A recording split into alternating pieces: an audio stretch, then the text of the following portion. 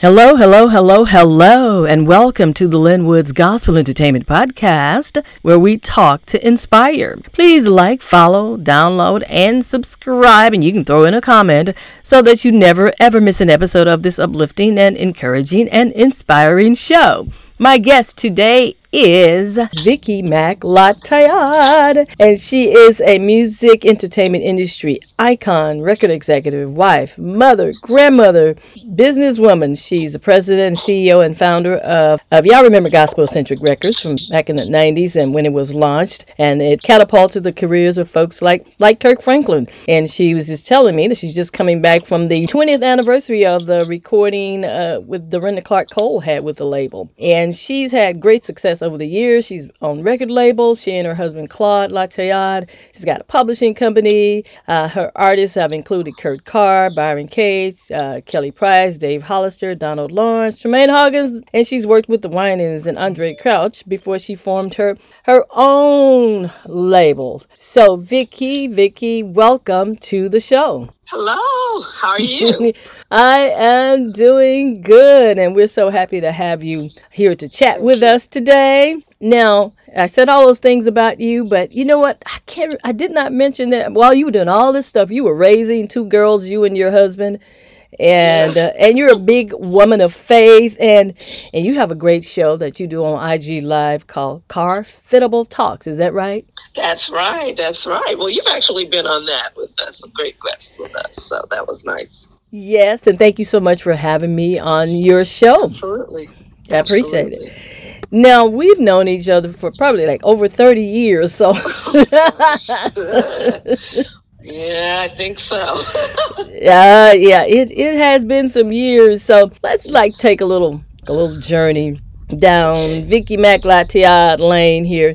Now, you are for real California girl, right?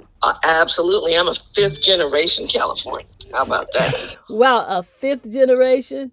Oh, yeah. That's something. We Yes. just talking about how you being a real California girl. Now, how many siblings did you have, and what were your parents like? I have two sisters. My parents were fabulous Black folks from the Bay Area. My mom was mayor of San Mateo, a predominantly white city. And my dad, he was a big sports star and all that in high school. Went to school with Merv Griffin. I don't know if many of you know who that is, but yeah. And worked for the post office and had his own janitorial business. So my parents were they were all about education and upward mobility, and my grandparents as well, and very strong in the AME Zion denomination, I guess you'd call that. Yeah. So my mom was Catholic, my dad was AME, and we lived two doors down from the AME church. Yeah, and so we were active with the AME. That's interesting. You had a Catholic, and then you got an AME. What was that? What was it like growing up in your household? Well, being from the Bay Area, it was a liberal household, and at that time we had the Black Panthers, and I had gone to school around Patty Hearst. She went to the sister school. I went to Notre Dame. She went to Mercy High School, I think, if I'm not mistaken. And we had a lot going on. So we had the Black Panthers, Eldridge Cleaver and Huey P. Newton across the Bay. And then in San Francisco, we had Haight-Ashbury. The hippie movement was right down the street from where I lived. So, and then we had the Hawkins, of course, who were in Oakland. And so it was just a very interesting, very musical time. Yeah, because you had the whole rock thing, the Flower Children thing, all of that, and the funk movement. In the seventh house, the age of Aquarius. So yeah, that was a very, very interesting time to grow up. And then you had two different kinds of denominations that were in your household. But how did you end up in gospel? I know you went to UCLA. Yeah. But with all this going on, you going to UCLA, how did you end up being involved in the gospel industry in the first place? It was crazy. I was at UCLA, and I was working on a film with Richard Pryor. That was an incredible situation. I did an internship there. I got seriously saved while I was at UCLA and had another internship at RCA Records. and I wanted to work in Christian music because I got saved there while I was, working for RCA. And I was able to get an internship with Gentry McQuarrie, who was at Light Records with Ralph Carmichael. So the first projects I got were the then wife of Walter Hawkins, Tremaine Hawkins. So I had that project all to myself, commissioned, who, Fred was in the band with the Winans. The Winans were one of my first projects, and at Vicki Winans and all of that. So, it's kind of, these were the projects I got to work by myself. So I ended up really being a part of breaking those projects. So you said being a part of those projects. So you were involved with, if I remember correctly, marketing and promotions at the time. That's right. That's correct. And I was the only Black person in the whole company. Oh, I didn't. Yeah. Look, I did not know that. I just remember meeting you on the phone when I was a young person in radio, fresh out of college, and programming gospel music. Did not know it at some of those companies. You were the only little sister girl up in there. That's right. I came in with Gentry McQuarrie, but then he went on to do other things, and I was there by myself for quite a while, and broke those artists. Because they were they were new. They weren't considered necessarily that important. They were that important to me because I had them to myself. But, the big artists over there, of course, were Andre Crouch, Walter Hawkins. Those were the big money makers. And the biggest seller of all, believe it or not, was Walter Hawkins. With his Love Alive series. His Love Alive series, yeah. It's still awesome and still phenomenal and still saving souls all these years, like 40 years. Is it about 40 years? Gotta be. Yeah, 40 years later? Wow. Yeah, it's gotta be. Mm-hmm. Now, what has been for you the most challenging thing working in the music biz and then in gospel, because it is no easy feat to work in the gospel music industry? I'd say the most challenging thing has been the racism and sexism in the industry, and it's made it, so when I wanted to get promotions, it was very hard, even though I had broken all these artists and even worked at A&M with the Brothers Johnson, worked the Winans at Light Records, and then at Warner. I'd worked with all these people. They would often put white males in those positions who had no experience in gospel. And the two Black guys that were major were Gentry McQuarrie and James Ballard, but they wouldn't give them divisions. They would give them to somebody else. And the sexism, I think, was even worse. So I left and started my own label, actually, because I said, wow, I've broken and I've worked with all these artists, the Winans, Walter, BB and CeCe, even Crystal Murden, if you remember her, and like I said, commissioned and all of these people, and nobody cares. They'll hire me to help them run their labels, which actually ended up happening, at the different divisions at Sparrow, Warner Brothers, A&M. But I couldn't get a position, let alone I wanted to be a vice president. That's all I wanted to do. I couldn't get it. But then again, God had other plans. It's like, that's right. We think we're supposed to be working up under somebody, but God said no. No, and for a reason. And so I ended up starting my own for those reasons. And God really blessed it, because I started out with the first artist I signed, who I call my first baby, is Donald Lawrence and the Tri-City Singers. What was that album? Songwriter's Point of View. I remember that. We became really, really close, and I needed a second project. And Gerald Coley had actually given me a cassette of this guy named Kirk Franklin. And I needed that first deal I did with Donald was a lease deal. So the next one was to sign my own artist, and that was Kirk Franklin. And Donald Lawrence and Kevin Bond were very, very instrumental in helping getting that project prepared and ready for my label. And I do remember those two working with you on some things. And some of your big hits came from working with those two, didn't they? No, yeah, Kirk Franklin. Yeah, that one. Songwriter's Point of View, because when we had it, some other guy had done the production, and the production was very bad. Okay. And he would not have had hits if it hadn't been for that production work that Kevin and Donald did. And Donald helped me pick the first two singles and everything. I did not know that.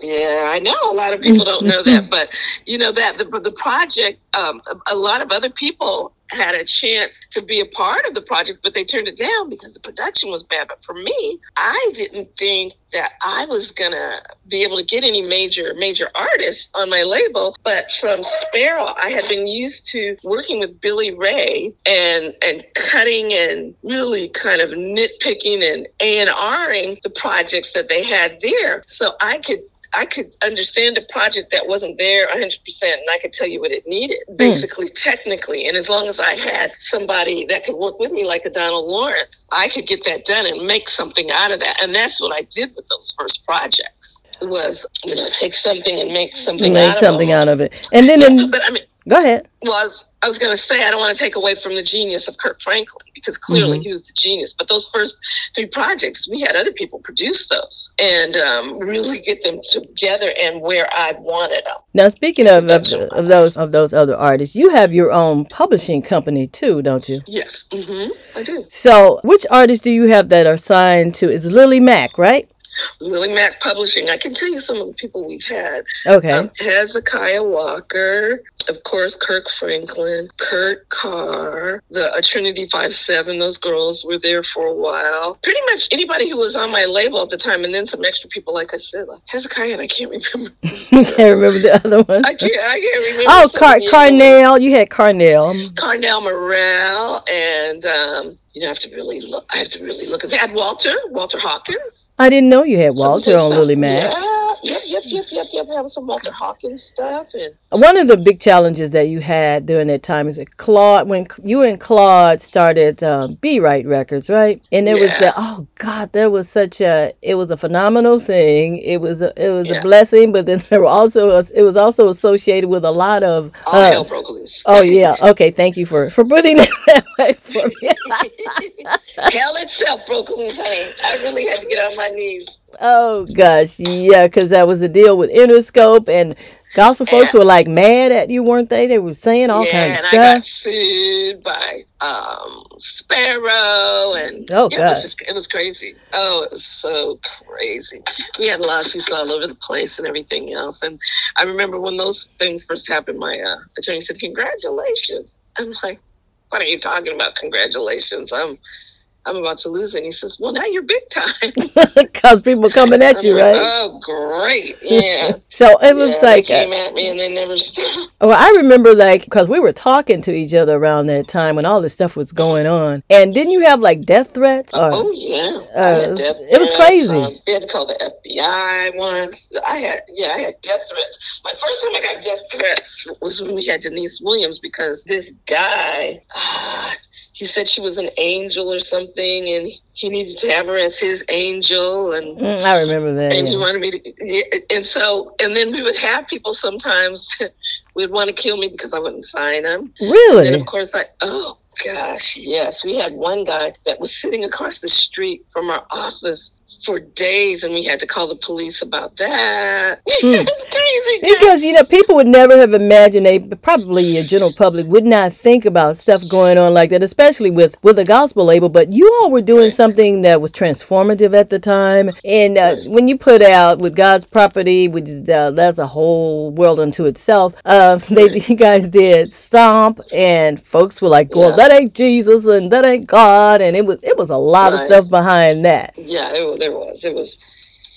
I had, it really took a lot out of me. I think I had a couple of nervous breakdowns because I didn't really expect that. I just, I wanted to do good. I wanted to do what I believe God had for me to do. And I was so excited to do a job with excellence. Mm-hmm. And I wasn't mentally or even spiritually prepared. I don't think I was. Yeah, very immature. Of course, I got there, but it was quite a shock. Yeah, and during this time too, you were doing your record business thing, but you also started doing things with films, and you worked with folks like David Talbert, and you all were involved with. Tell me about some of the movies that you all were involved with. We worked. first of all, we worked with David Talbot's plays. Yeah, the plays. And so that was a big deal. And then we worked on with Whoopi Goldberg, LL Cool J, Jada Pinkett on Kingdom Come. I love that little movie still to this day. Yeah, and we worked with Spike Lee on one of his movies, and oh gosh, I'm missing the name of it right now. I can't remember. Get on the bus. Get on the bus. That's what it was. Get on the bus with those men. Oh, okay. Yeah, get on the bus, and did some other things as well. I can't remember them. You've done so much, and at this time, it's like, you're an 40 icon. Years. 40 years, and you're an icon, and you're thinking back and trying to remember. Whatever that means, girl. Yeah, they call you an icon. They call you a shot caller. Black girl magic kind of woman. What do you think about when you hear those things said about Vicky Mac Latea? This little girl from the Bay Area. It doesn't really click at all. I don't. My grandmother and my parents, the way they taught me was not to brag and not to be into all that. And when you get to know somebody's personal life, it's so different anyway. Mm. So it doesn't. What I get out of it now is that I'm getting old. Oh, I'm like, I must be getting old now. I do appreciate it when people say, but I don't let it. I don't know. It doesn't really click.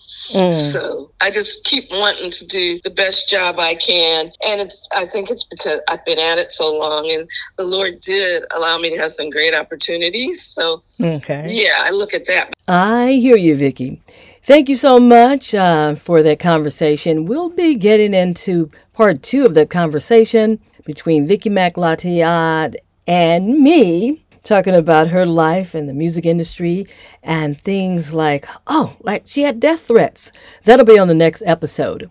So thanks once again for joining us today. Now, make sure you subscribe right now. That way, you will never ever miss an episode of this uplifting, encouraging, and inspiring show. Now, if you want to reach me, Lynn Woods, you can find me on Twitter. That's at Lynn Woods, LINWOODS, or Instagram at Lynn Woods 96, or Facebook or LinkedIn at Lynn Woods. This has been the Lynn Woods Gospel Entertainment Podcast, where we talk to inspire. God bless.